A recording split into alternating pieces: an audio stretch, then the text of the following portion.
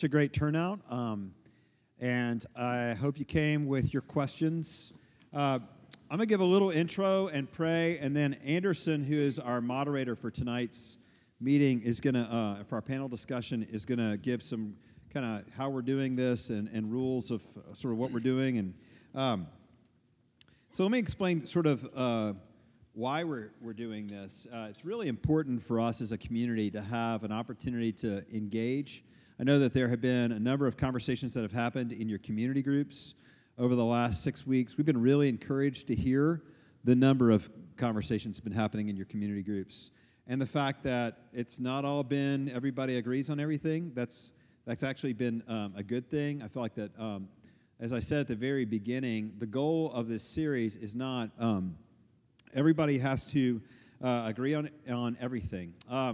I want to remind you what I said the first week we started this series, that our understanding of Scripture and gender issues in Scripture are really third-order theological issues. That means that the sort of first-order theological issues are about Jesus and the resurrection. Did Jesus die? Was he raised from the dead? And you see that represented in our vows for membership. When people join our church, they're only asked questions about first-order issues. Do you believe you're a sinner, and Jesus is a Savior of sinners, and you put your trust in Him? Second-order issues about which almost all Christians agree. You have to agree about the first one to be a Christian. The secondary issues around which most Christians agree is the Bible is God's Word. God exists in three persons as a Trinity. The Spirit inhabits believers at conversion. So there are those kind of third-order or second-order issues around which most Christians agree. And then there are third-order issues around which there's a lot of disagreement within the church. And those have to do in a lot of cases around issues of speaking in tongues, the end times, around gender. I mean, there are a lot of these kind of issues, and you could probably list a lot of these. That doesn't mean they're not important. Right? A lot of those issues are actually things that really divide Christians, that people really struggle with in our culture. And I would never say, hey, it doesn't matter. Those things do matter. They're just not primary. We always tell people if they're coming to evaluate Christianity, you don't evaluate Christianity based on third-order issues. Like, do I like the Bible's position on sexuality and gender? That, in fact, it doesn't really matter if those things, what the Bible says about those, if the primary issue is not clear, if it's not Jesus Christ raised from the dead. If he's not raised from the dead, that's the center of Christianity. That's the main point. And if that is not true, it doesn't matter what the Bible says about these other issues. That's the point we push people to. That doesn't mean it's not something that people are really interested in, and we'll talk about that later tonight. I just want to remind you of that going into this. Like, why are we doing this series? We want to promote healthy discussion in our community around how we interpret Scripture in very important issues. We want to keep Jesus central. That's why you haven't had sermons for the last 8 years on any of these issues. These come up just now. But they are important, and we want to make sure that they have airtime. Tonight is an opportunity for you to ask questions, and I'll let Anderson explain how we're going to do that. But before I do so, let me lead us in prayer. Father, we thank you for our time together tonight. Lord, I pray that you would, by the power of your Spirit, meet us. We pray, Father, as we talk through really difficult things and probably come up short in some ways. We pray, Father, for your work among us. We pray, Father, we would leave this place more confident of your love for your people, your Spirit's power to be at work in your church, and our church trying to love and live out the gospel together. We pray these things in Jesus' name. Amen. Before I turn it over to Anderson, let me introduce the panel of who's sharing tonight and why. So, Mary Pat Hinders, James Sutton, Ann Fletcher, David Spickard, Susan Bradford, and myself.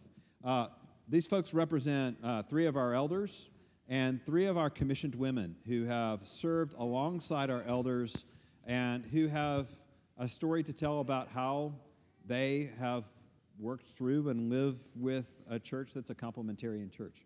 So that's why they've been asked to serve on the panel tonight. These are not experts, and they probably will all come up with with answers that are I don't know, and which is totally okay. But we're going to take turns and pass the mic and interact together. So, Anderson. Awesome. Hey, do y'all mind scooting back so I can see your face and not asking questions to the side of your face? That'd be awesome. So today we sent out the phone number to receive some text messages and questions prior to tonight, and so we've already begun to organize those in a way that hopefully will make most sense. So any repeated questions or questions that revolve around the same issue, we're going to group those together. And so if we don't get to your specific question tonight, we hopefully will get to it in regards to grouping it with other questions. And so apologize if we don't get to every question tonight. We will not. But this session will also be taped and be sent out. So if anybody that wanted to hear it would like to, that will be posted, I believe, where our sermons are located as well. And so if you can keep questions, and not just send in statements, that would be very helpful. And also just remembering that, my prayer tonight is that the care for our congregation and for our community will be present and that we'll draw closer to Jesus through all of this. So with that, we will begin. So we've heard that this is a third-tier issue for Christians, but how do you approach someone who sees this as a first-tier issue? Essentially, why would a person who has non-traditional gender views and feel judged and hated by Christians ever consider a relationship with Jesus?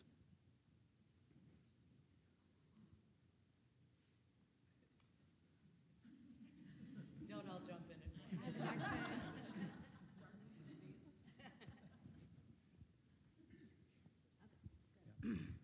This is an easy one for me because I don't know where I'd be without Jesus. And that is the primary issue. And when he came into my life, when he saved me, I got a tremendous sense of clarity about a lot of things in my life, not the least of which was that he's the most important. And that doesn't negate that there are things that are hard about following him, that are really tremendously hard. And yet I find that he is worth it. And that is what I would hold out to others who are wondering about whether this Christianity thing is a thing for them. I can speak from my experience that it is worth it. And it is...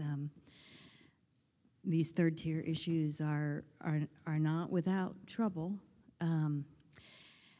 or head-scratching, but gosh, he's just so worth it. And I think that's what I would say to someone who was wanting to explore whether they could connect with Christianity.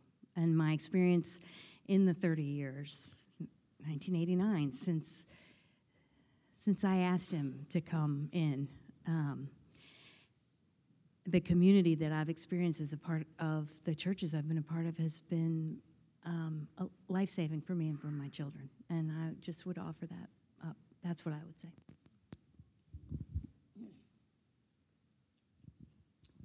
Yeah, Mary Pat, and just to build off of that, I think it has to be authentic in the way we engage, too, so that people see Jesus in us. And I think the last part of the question, Anderson, like why would someone want to be a part? It's so much about how we then love people, and that the authenticity of our faith comes out through the way people see our genuine love for them.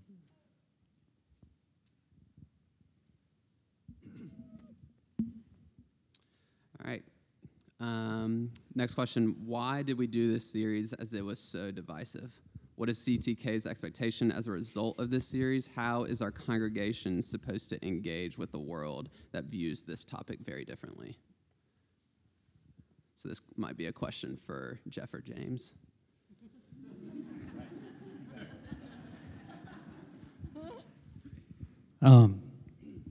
I think our hope was that this series wouldn't be divisive, but that it would be unifying, right? Like that.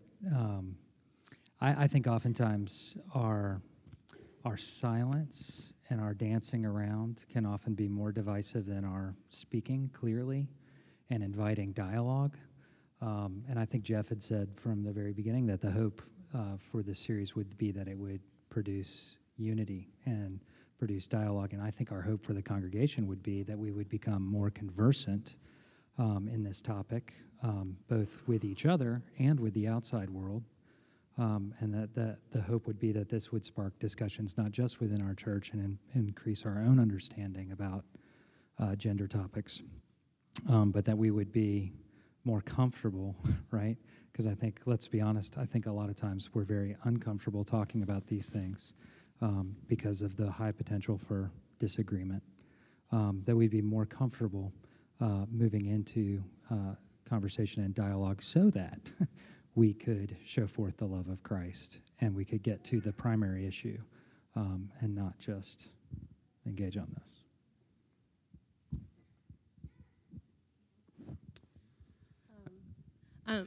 I'm not a pastor, but I do think that part of the conviction, too, was that church is the place that we can talk about these kinds of things, as opposed to those are conversations and discussions that we have out there somewhere.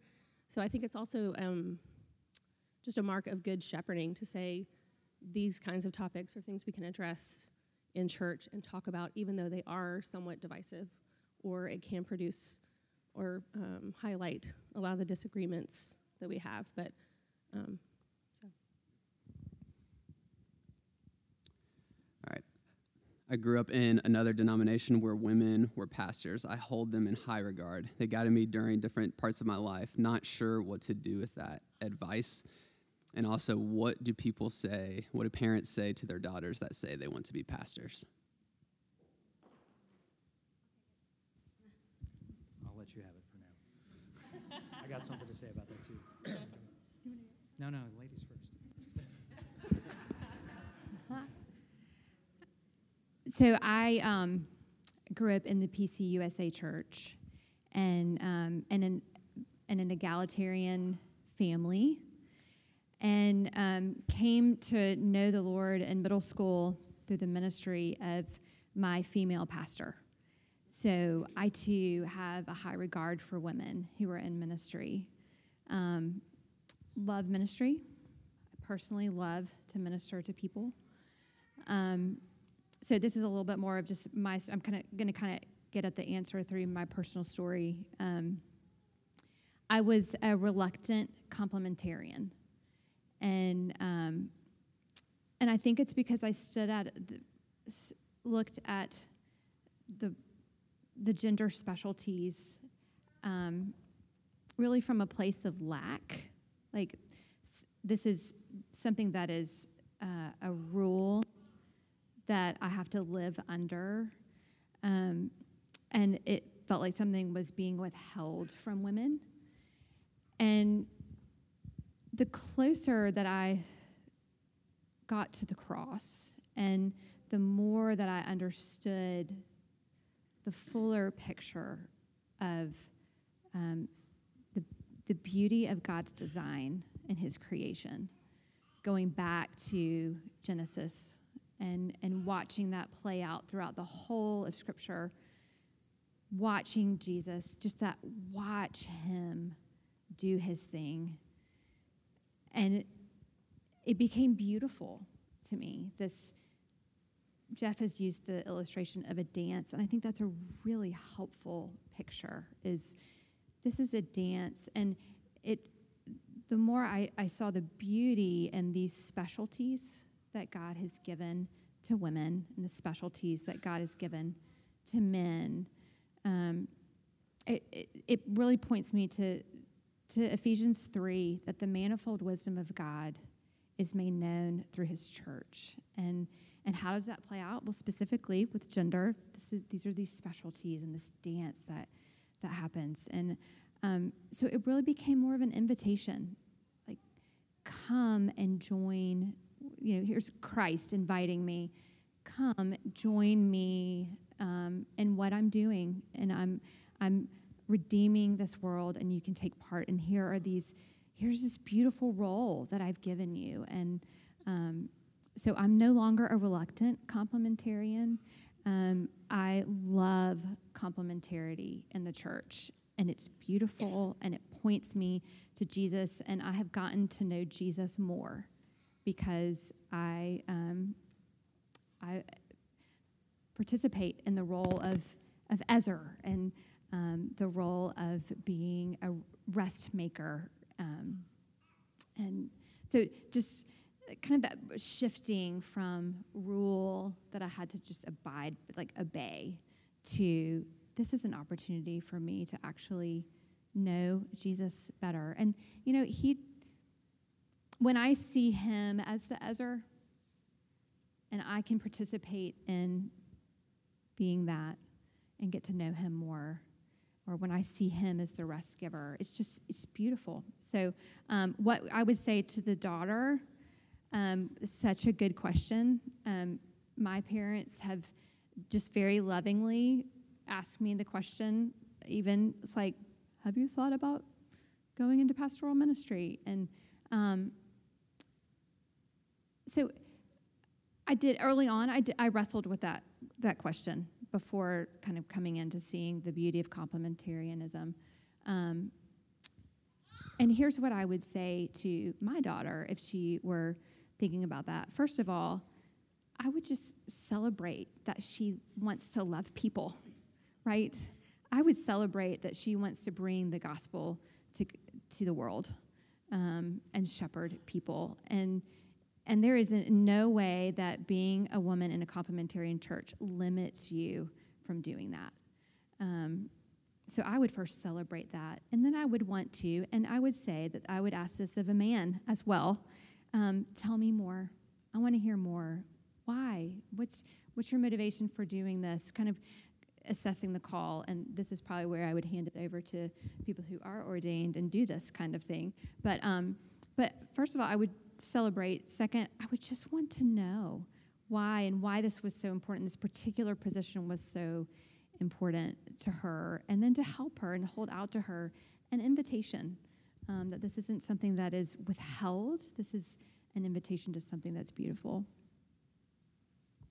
Yeah, I'll go real quickly. I think just kind of working backwards on that question, I too would be thrilled if Josie came to me and said she wanted to be a pastor, because it would begin a conversation about her love for Christ. And there would be all kinds of uncomfortable places we might wind up going in that conversation. But man, that would be exciting, And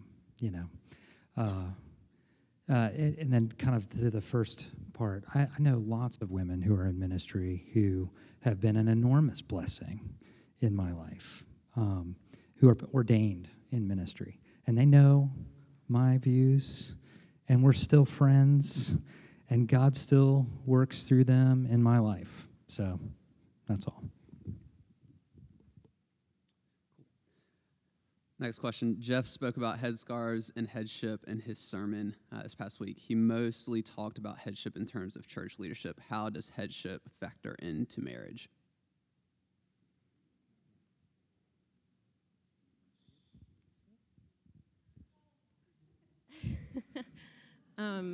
I'll take a stab at this.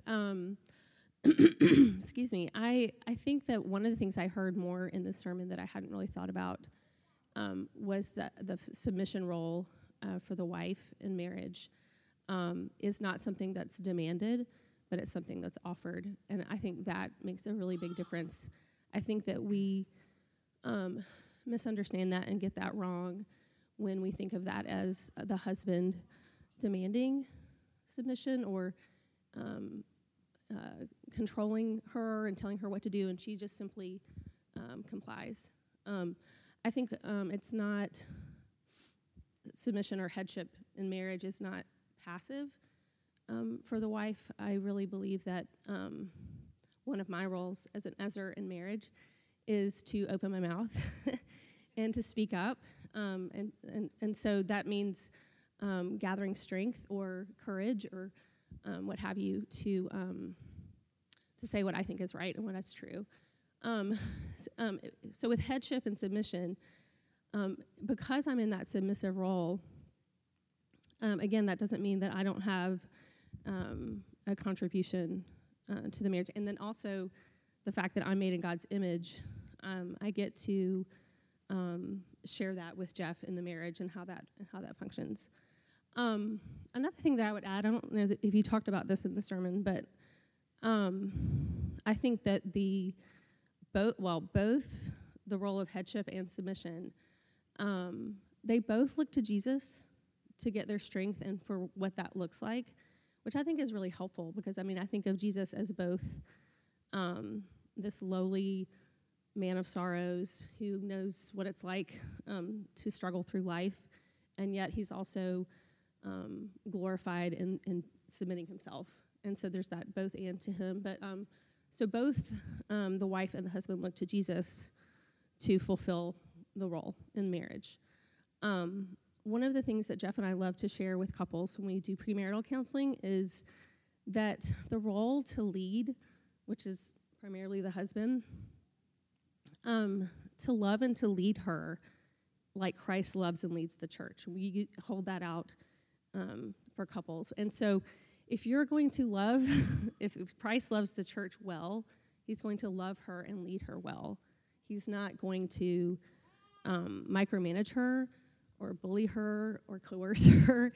I think as the church, that's not how Jesus leads and loves his church. And so the husband in marriage can do likewise. If there is a disagreement, if there is we don't know the direction, he needs to know the ins and outs of what she feels and thinks, and that's good stewardship of that headship role. So. Yeah, and so on the male side of the headship question, and I think of this both in terms of the church and in marriage and being husband and father, that it's not a call to power and prestige. It's a call to sacrifice. It's a call to die. It's a call to die to self. And when you say, love your wife as Christ loved the church, what did Christ do for the church? He died for the church. And so it's a really high calling that men have to take responsibility for. It's not something that we would want to sign up for, honestly, because it really is about sacrifice and dying to self and giving up power, then leading with power. Fortunately, that's not the way many of us see that, and some of our dads probably thought it was about lording over people. But even as I think about it as being an elder, coming and being an elder at the church is not for power and prestige. And that's why we think and pray hard and ask our wives and our families whether we are up to the task of taking on that role and responsibility. Because our call as elders is to care for your souls. That's really what that's about. And that means we have to go low in order to do that instead of high.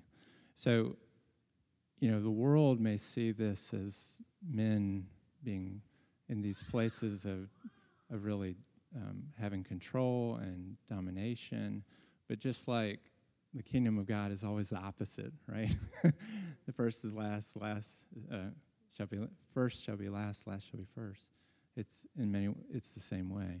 That leadership is about going low and sacrifice.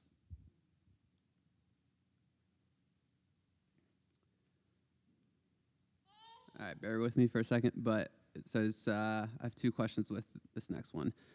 First one, we talk a lot about gender in terms of marriage, but it isn't the end all be all. What do gender roles look outside of marriage, and how do we be those people outside of marriage or before marriage as men and women, specifically for college-age men and women? And then kind of with that, another question that was asked, since gender is for relationship in a masculine, feminine way, if I'm single, how do gender roles apply to me in context of the church?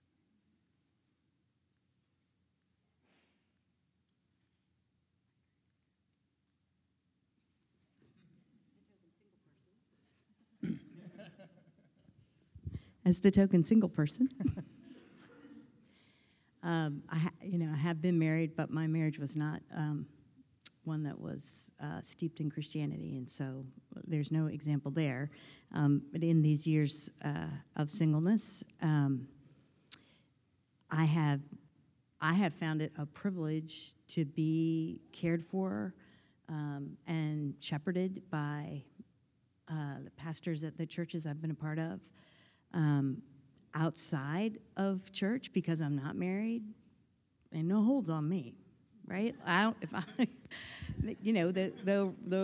It's the two roles, right? It's the two situations. In church, I submit, and in marriage, I submit. I'm not in marriage, and so I'm all about it. Not mostly, not really. But if God should bring someone my way, at this late hour, it will take some work and some learning and relearning to make that work. After having had, for those of us who are have been single for a little while. I can't remember back to my college age. Someone else is going to have to speak to that. But for those of us who have been single for a while, I'm very independent. I don't want anybody telling me about whether I can buy those shoes or not. And so I think, not that we've just said that's not what that's not what they would do. But so I'm sensitive to that, and it's part of the equation as I think about what God has for me. But in the context of the church, in so many ways, I have felt so well cared for and shepherded by the male leadership of the church. And so, as a single person, that's a beautiful thing for me. And because I am single, I like to talk to the guys, so that's a helpful thing for me.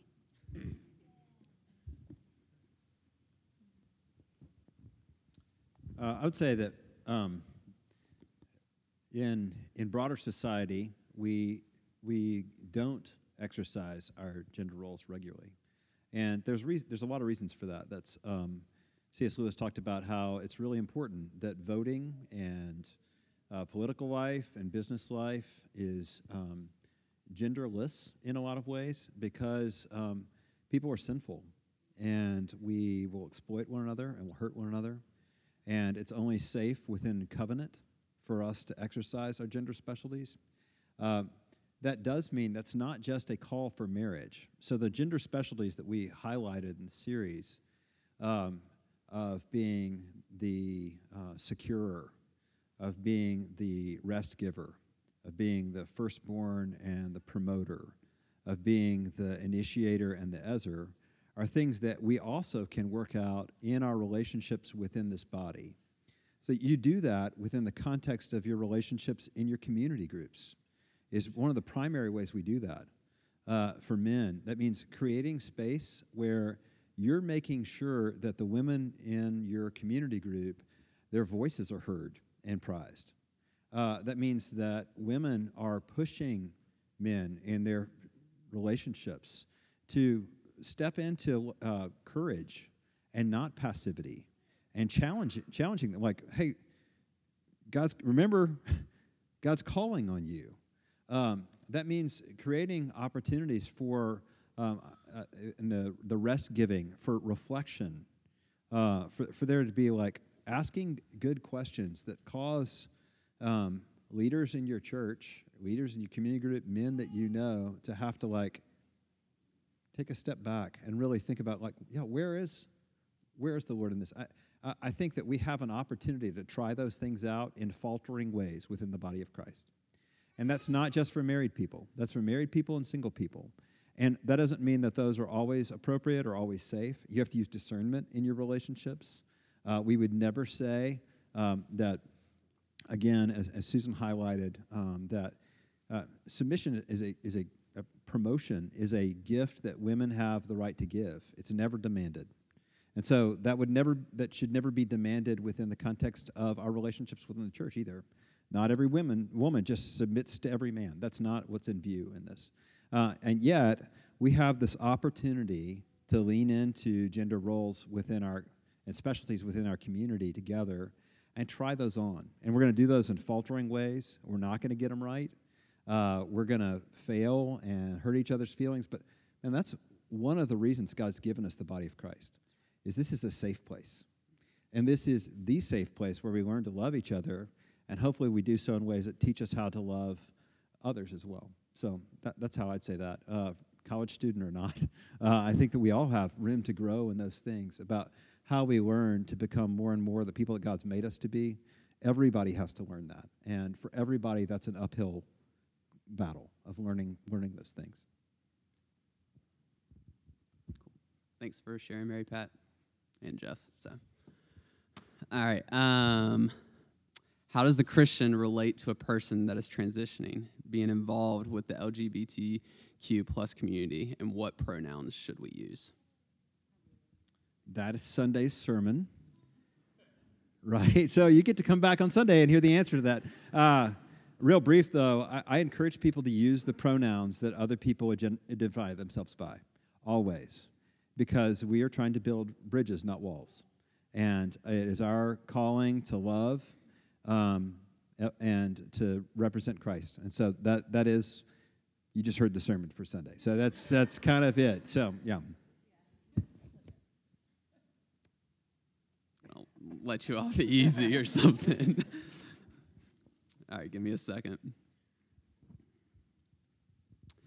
All right, so what if it's a two-part question, so I'm going to ask it in two parts. What if a transgender, openly gay, non-binary individual or committed, married, openly gay couple wants to come and worship at CTK?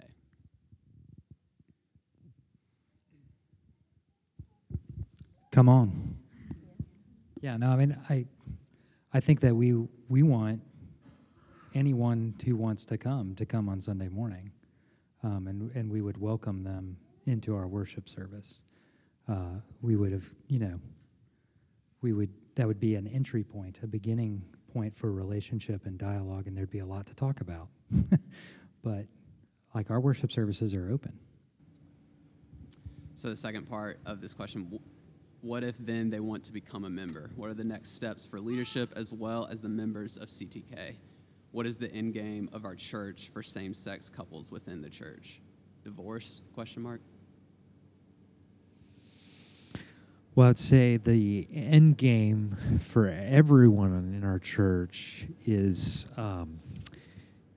really to grow closer to Christ, and so as far as membership is concerned, if a same-sex couple approached us and wanted to join the church, the first thing that I would say is, "Wow, right?" I mean, we have people who've been coming to our church for years that we can't get to join the church, but the fact that they would want to join our church, that's an incredible starting place for conversation. There, of course, would be challenges to them joining our church simply because one of the vows of membership that you take is a vow submitting to the government and discipline of the church. And our discipline is spiritual in nature. Essentially, our discipline is our leadership making a ruling on whether or not we think someone is following Christ and following Scripture. And so we would have to talk about how we would believe if they're in an openly homosexual relationship that they're not following Scripture. And that membership would mean that they would immediately be brought under discipline. So that would be a challenging thing. We would have to have those conversations, and those would be conversations that would probably take place over a long period of time. We have the same conversations with heterosexual people who are wanting to join our church who are in openly active relationships. So there's no difference between that. It's simply that when someone wants to join our church, we ask them to take a look at their heart and life and ask them whether or not they're following after Christ. And if they're not, we encourage them towards that, and that can be a slow process. It can be a quick process, but we point them to the biblical passages that we think that they need to understand, and then we walk alongside of them with that. But the end game is always a closer walk with Christ, And that would be our hope, and that would be what would be exciting about that conversation, is because if they're coming to us wanting to join our church, it would mean that they would be open to that, and that would be exciting. So what would you tell a couple that has an intersex child about how their child will be received at CTK?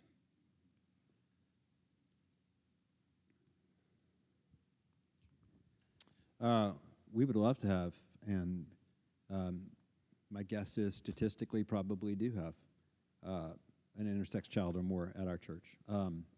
And we have worked really hard. Stephanie's provided a really terrific community that I feel like has worked very hard to meet families where they are and provide support to families. And that's been really a significant part of her kind of unique gifting that she brings to this role. And we would really want a child who has an intersex background or has started surgery or in process of that. We want our church to be a safe place for that child, and would work in any way we can to make that possible. So.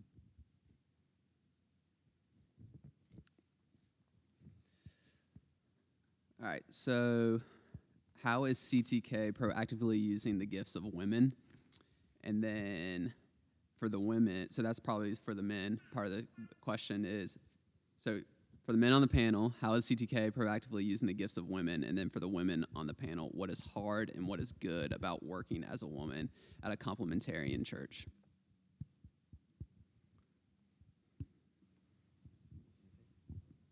All right.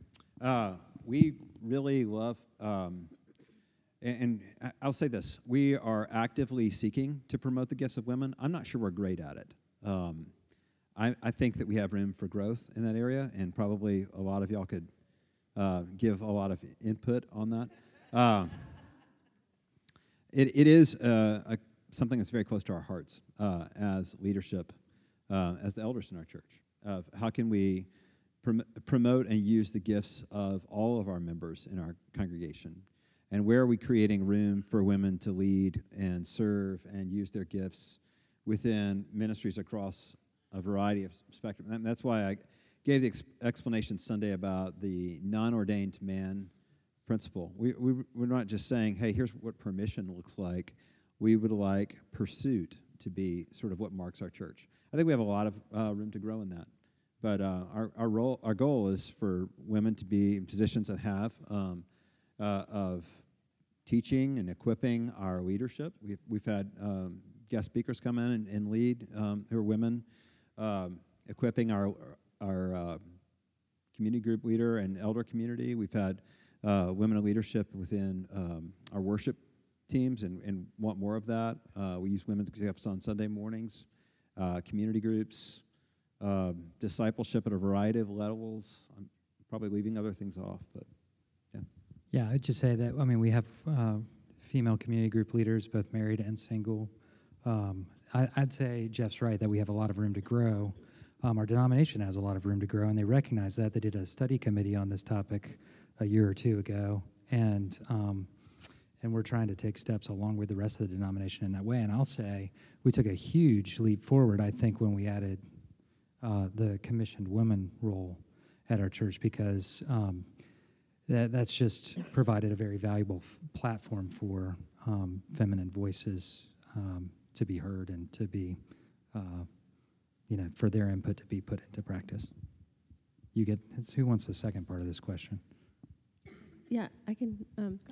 Excuse me. I was just going to say that I think across the board, I feel, as a woman at CTK, I feel supported. I think that the main relationship where I feel valued and supported is this one, meaning Jeff pulls me into ministry situations all the time, and has even before I was commissioned. And so, thanks. You may not know that.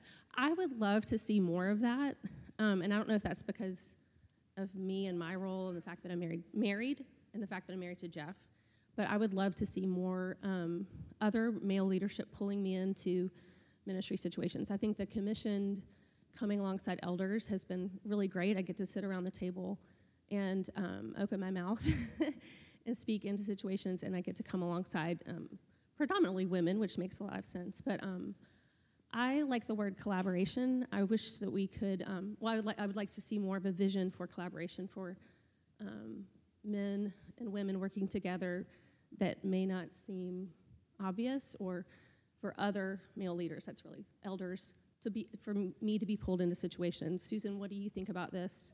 Susan, I'd love your ear on this. So that's just, but I'm very happy here, so across the board. I feel loved and supported.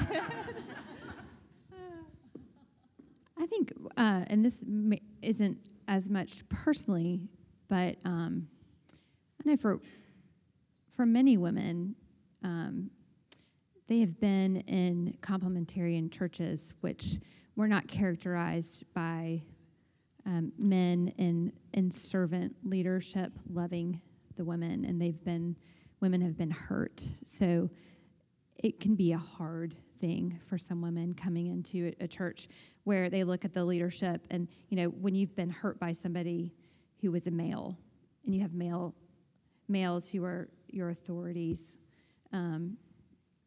you bring that narrative, you bring those fears, you bring those concerns with you, and so I think that could potentially be what would be hard for someone.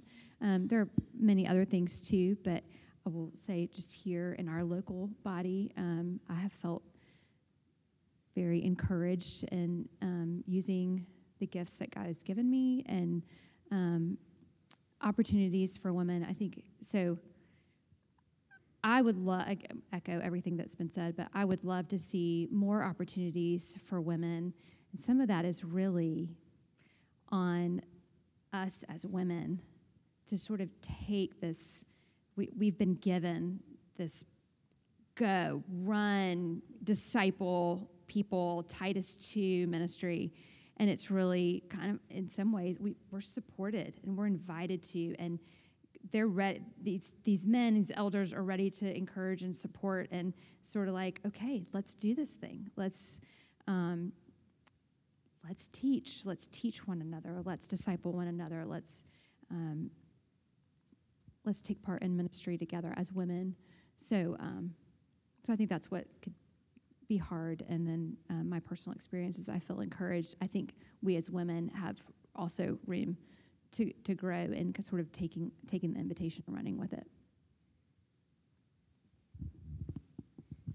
And I would just point out, but I came from a large PCA church before here, and we had what we called a board of women, and it was commissioned about 12 women, again, big church, and there was a woman who was assigned to every elder committee and every diaconal committee, and they were not voting members, but they sat in on the meetings and gave their feedback and had discussion, and were able to bring things to the table that perhaps the guys around the table didn't know or hadn't heard. And coming here, I was like, man, where is that here? And I think what I had to adjust to is it's a smaller church. And, having had the really tremendous and humbling privilege of sitting in on the shepherding meetings, it's amazing what the very small number of men who are leading this church get accomplished. It's tremendous.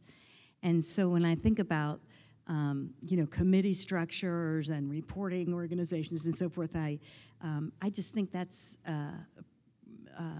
a leap ahead that this body isn't maybe quite ready for. But I hope that someday it will be, because we found it tremendously helpful, and as did the deacons and the elders, to have a woman accountant sit in on when they were doing the budget. It was a really helpful experience, and so I have great hopes because of my experience here and the tremendous invitation that I have experienced to be engaged. I have hopes that it will just continue.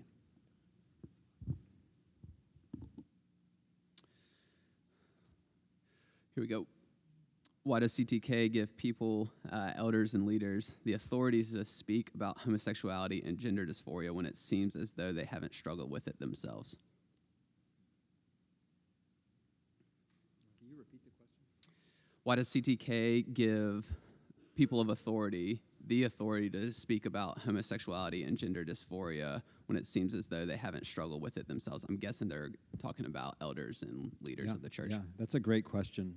That's a really hard question as a pastor, because one of the callings that we have regularly with regard to God's Word is to open God's Word and to proclaim what's written in there and to help a congregation walk in that in areas where we may not struggle or we may not identify, and yet we're tasked with preaching the whole counsel of God. And if we did, it'd be hard for me to imagine how we could do that well. But I understand that there's a real need, or real longing for authenticity in the voices that are leading the congregation on issues particularly that are really challenging like this one. And that's why, I entered into this series with a lot of fear and trembling because I know this hasn't been a particular struggle of mine. We're about to do a series after this on the 7 deadly sins, and I'm going to preach on some of them that I don't struggle with. And that may feel like, oh, that's a cheap example, but actually that's a kind of a regular thing where I have to stand up and open God's Word and talk about things that God says, because my role, our pastor's role, James's role, is not to only speak upon things upon which we're the authority, but to allow God's Word, which is the authority for our church, to speak. And that's a really hard dance. It's a very fair question, and I understand why that question's asked. And so that's one of the reasons I said at the very beginning of the series, I may screw this up, and probably have in some areas. And yet, I think it's an important conversation for us as a community to have. And if, I don't know who the question asker is, but if there are things that you felt like were unjust in the way you feel like we've talked about these issues, we want to hear from you. I mean, we're doing this panel forum this way so that people aren't embarrassed asking questions. But we want feedback, too. This isn't just like, hey, listen to us and go home. This is an attempt to create a dialogue in a safe way, but we want also the honest feedback. And I feel some feedback behind that question, and I just want to acknowledge that.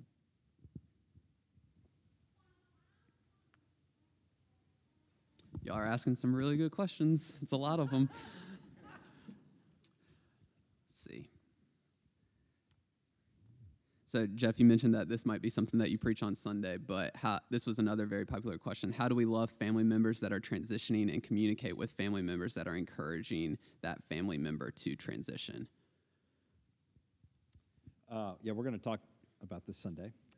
But I think love and truth. And those two things always go together in the Christian world.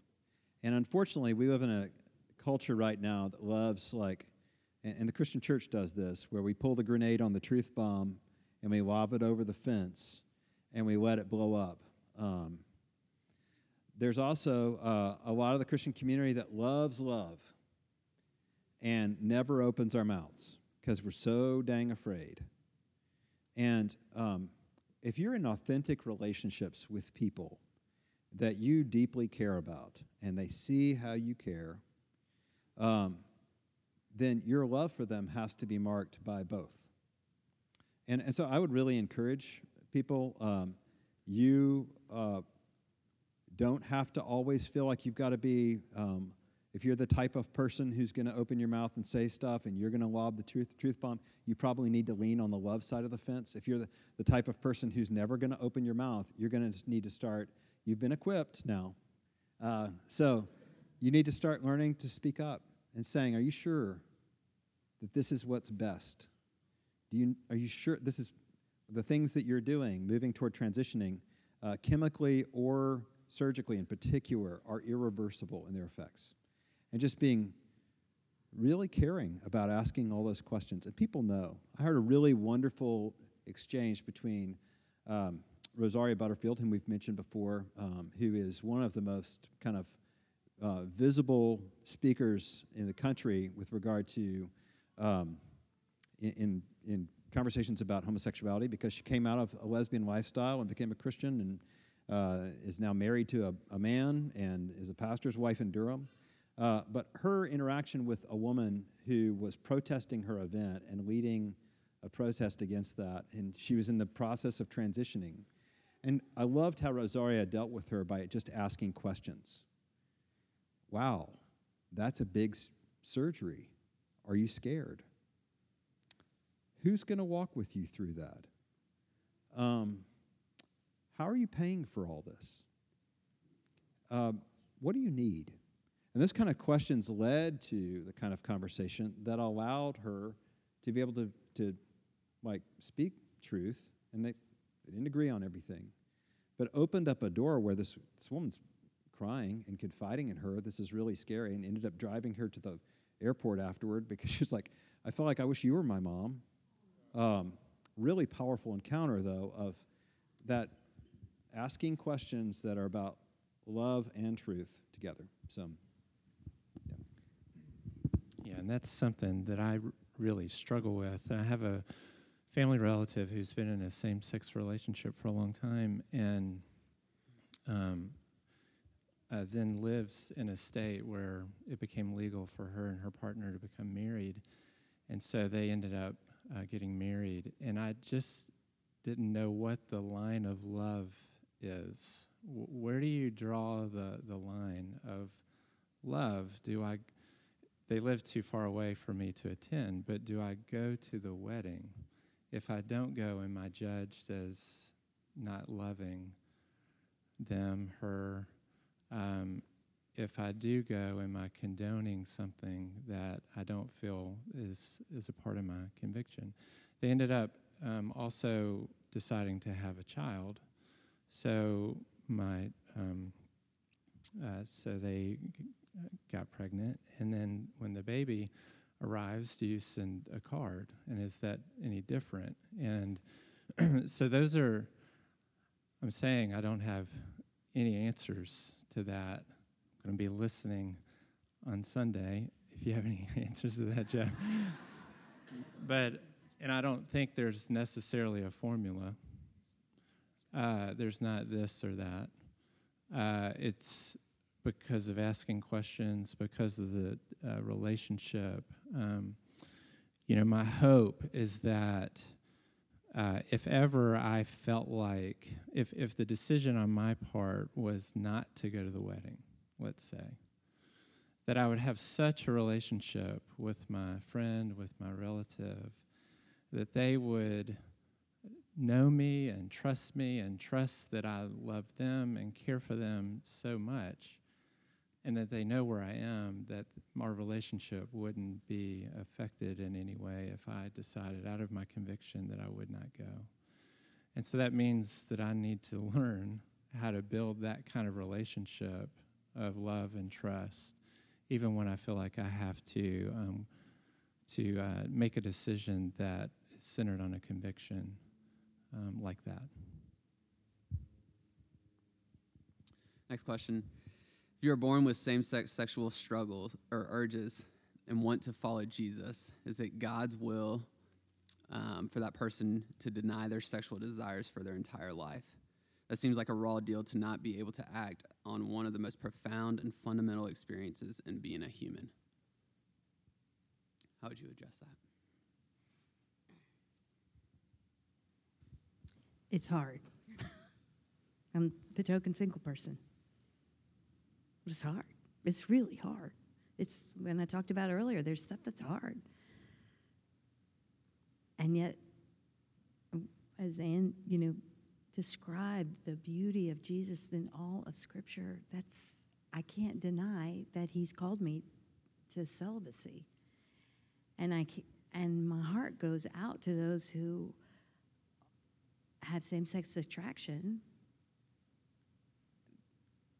my heart goes out to them, period. My heart goes out to them. I'm called to be celibate. And it's hard, and it does not seem fair in the way the world looks at it. And yet I believe that he has called me to a path, a way that is the best for me. And that's how I would encourage someone that I was in relationship with. David, that's such a great point. You got to have a relationship, right? Someone that I was in relationship with who had same-sex attraction, and I believe I'm called to celibacy, and they are too. And it's hard. With complete compassion, because we're really more alike than we are different.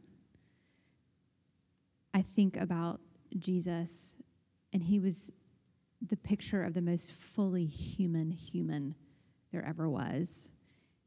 And he was not in a sexual relationship. So full human, the full human flourishing is offered to us in him wherever we are in our sexuality, where we are attracted. I love this, the title of the sermon by Thomas Chalmers.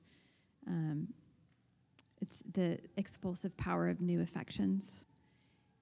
That's been really sticky for me, whether I don't struggle with same-sex attraction, but I struggle in other ways with sin. And that's what I would want to walk alongside my friend who has same-sex attraction and say, let's go look at Jesus together. Because you struggle here, I struggle here, and let's look at him and see him and let the beauty of him and what he offers to us be an expulsive power that whatever we feel like would be a loss, that we would actually say as Paul says in Philippians, that whatever I counted as, as gain, it's loss for knowing Christ.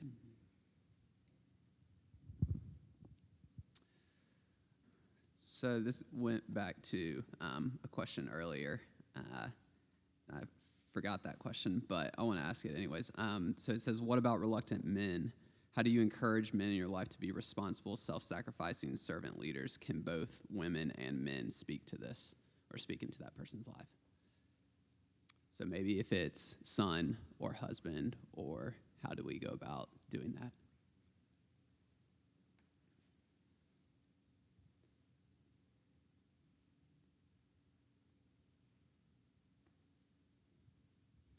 Yeah, I think about our boys, and I think that looks a lot of different ways, first of all, in terms of what it means to be responsible and take on that role of accountability, being firstborn. It doesn't necessarily mean that it's all about what Jeff has been saying when he says what it means to be a man, right? And there's a lot of what our culture says is what it means to be a man that has nothing to do with accountability and responsibility role that we end up taking on. It doesn't necessarily mean that the man is always initiating, right? I think there is a level of how are we in our role really, like I mentioned earlier, dying to ourselves and ultimately helping those around us to thrive, to uplift the gifts of our wives, our kids, those around us who we care about, and be for them. And that can happen in a lot of different ways. So there's not. So I just would encourage all of us men that, be who you are. God designed you uniquely, perfectly in the way that you're gifted. And I think we're often we may fumble a lot because we often feel like we have to operate outside of the way that we're gifted, because we have to fit a certain role, or what it looks like to be a man. But that's still that firstborn, that accountability. I think even, when you think of Jacob and Esau, right? Like Esau was the man's man, and Jacob was the servant, and Esau just like, oh, you can have my birthright. I don't want to be firstborn. You can have it, Jacob. And here's this lowly, what seemed to be not the strong man being the one who's taking on that responsibility. So, yeah. Time for one more. It's eight. Oh yeah, go ahead. Yeah. Do you mind repeating the question? Uh-oh. Like, how do you teach servant leadership? How do you? You know where it is? Is it at the bottom? Yeah, I think it says, what about reluctant men? How do you encourage men in your life to be responsible, self-sacrificing servant leaders? And maybe in context of family and the church, can women speak into that man's life?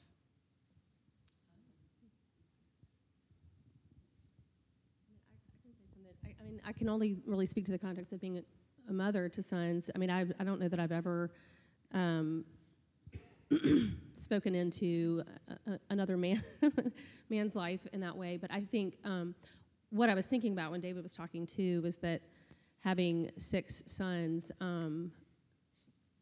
there's quite a diversity in that group, and so I was thinking about how I've called them to servant leadership. I mean, one of the things that's been interesting, one of the sermons made me think about all of them and how it's like they've all have this ability to sort of want to be in charge of me.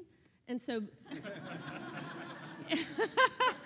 I mean, it was a part of the sermon that was making me reflect on that and just, but even recognizing, like, you know what, I see that you have all this potential, but right now, you have to submit to what I'm telling you to do.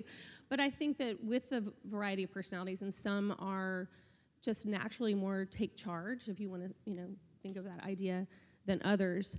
But I think calling them to take responsibility, and so calling them away from their tendency to want to blame, be defensive, make excuses. I mean, those are just some of the typical responses, and to call them to owning stuff. But I think that, we've talked a lot about Jesus tonight, like taking them to the cross. It's not because they've got to be tough and have it all together and never drop a ball, but where did they get that courage or that strength to say, you know what, Mom, you're right, I'm sorry. And I mean, I've heard that so many times. It's one of the more humbling moments is when this child that you're like so frustrated, and then they're like, you're right, Mom, and they own it. I think that's some of that servant leadership that you want to groom in your sons, if you have sons. But I think, I'm not sure exactly what that looks like to call other men to that are not, I don't have authority over. But I'd say in the context of marriage, if you are the wife of a man who you feel like needs encouragement to live out the gender specialties, this is your opportunity to shine as an encourager, as a prayer warrior, as somebody who sets the stage creatively, lovingly, to really usher in the opportunities for your husband to exhibit what God has called him to, in the diverse ways that might look man to man. But I would just encourage you. I think these are really great conversations to have in marriage. I think we should be talking about these these aspects of gender roles in marriage. And I think a really, really helpful question is, how can I pray for you? I mean, at the end of the day, we're called to know and love each other. And getting at that question, how can I pray for you? When I ask my husband, how can I pray for you? It gives me such insight into where he's struggling, how I can be a rest giver and an Ezer to him. And so I would say that just practically, that would be what I would offer to my husband. All right, last one. What about when it goes wrong, or you've experienced the roles in a painful way? What should you do when you interact with someone of the other gender, in the covenant of family or of church, who isn't fulfilling the roles the Lord has given to us? So a little bit of that last question, but what about when it is abused in specific relationships and in the broader context of the church?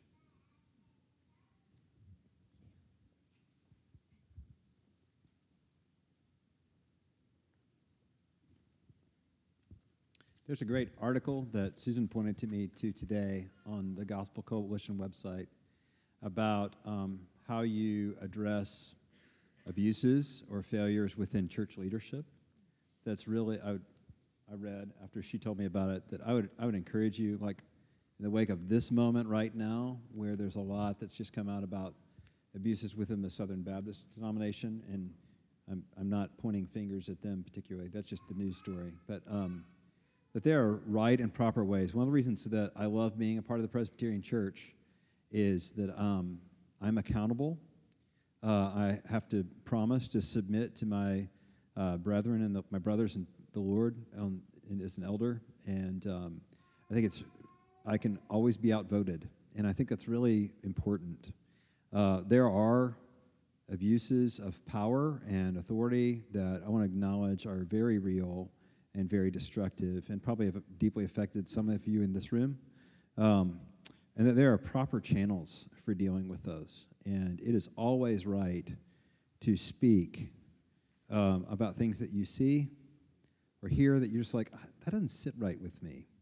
If there are ways that you feel like you've been run over, or I feel like that those things need to be addressed in direct ways, and I want to encourage you to do so, and that this is a community that wants to hear that. I also think that we really obey the Matthew 18 with one another. If your brother, your sister has sinned against you, you go and show them his fault, her fault, and if they won't listen, if there's not some movement toward one another in that, you bring an unbiased third party into that, and if that doesn't work, you bring in a leader into that. And I think that that's really important just to underscore within our context. We are going to get these things wrong. We are a church full of sinners, and they may not be intentional, but it's really important that we, those vows about seeking the peace of the body, those really mean something in our interpersonal relationships, and that we exercise those, and we talk, and we confront and ask forgiveness. If you need help knowing how to do that, we did a whole sermon series on that about 1.5 years ago, which you can still go back and listen to. We can give you notes on how to do that, but that's a really important dynamics to our church life as well. I'll just add quickly, for those who have been harmed,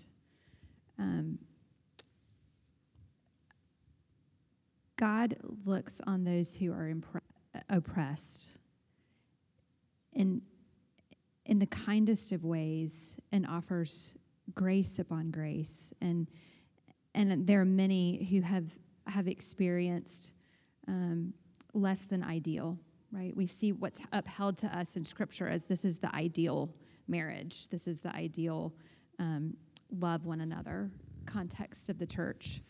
But for those who have been harmed, I would just encourage you, and it's encouraging to my own heart, is we have a Savior who knows oppression, and he is near to the brokenhearted. So again, as I watch him, and as I watch him move towards those who have lived in the midst of suffering and hardship at the hands of others, he has much to offer us. We're going to now make it your part we're at the end of our Q&A time. If you have other questions, you're free to email those in to any of the folks up here. But I do want to encourage you right now, we're going to take 10 minutes, and I want to ask you to turn in your seats where you are. And I want you to pray. I just want to ask you to pray for our church. And pray for our church with regard to how we live out gender as a community with love and truth. And if you don't feel comfortable praying out loud, that's okay. God can hear your silent prayers. But we encourage you, this is going to get loud, and that's okay. But if you would turn to the 2 or 3 people around you and just take 10 minutes to pray for us as a community, for how we disagree agreeably, how we love each other, how we exercise gender within our community, how we love our neighbors, especially those of the transgender community. If you would take 10 minutes and go do that, and then I'll close us in prayer in a few minutes. 1, 2, 3, go.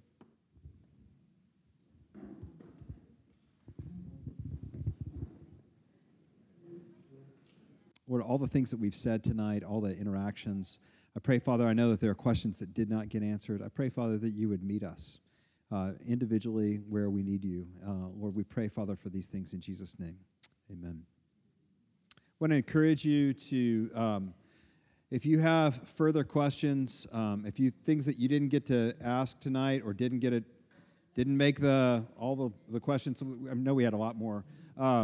Please feel free to send those in, and to one of the leaders of our church. We'd be happy to interact on those. I want to thank you for coming and for being here this evening and for your prayers in particular at the end. Go in peace.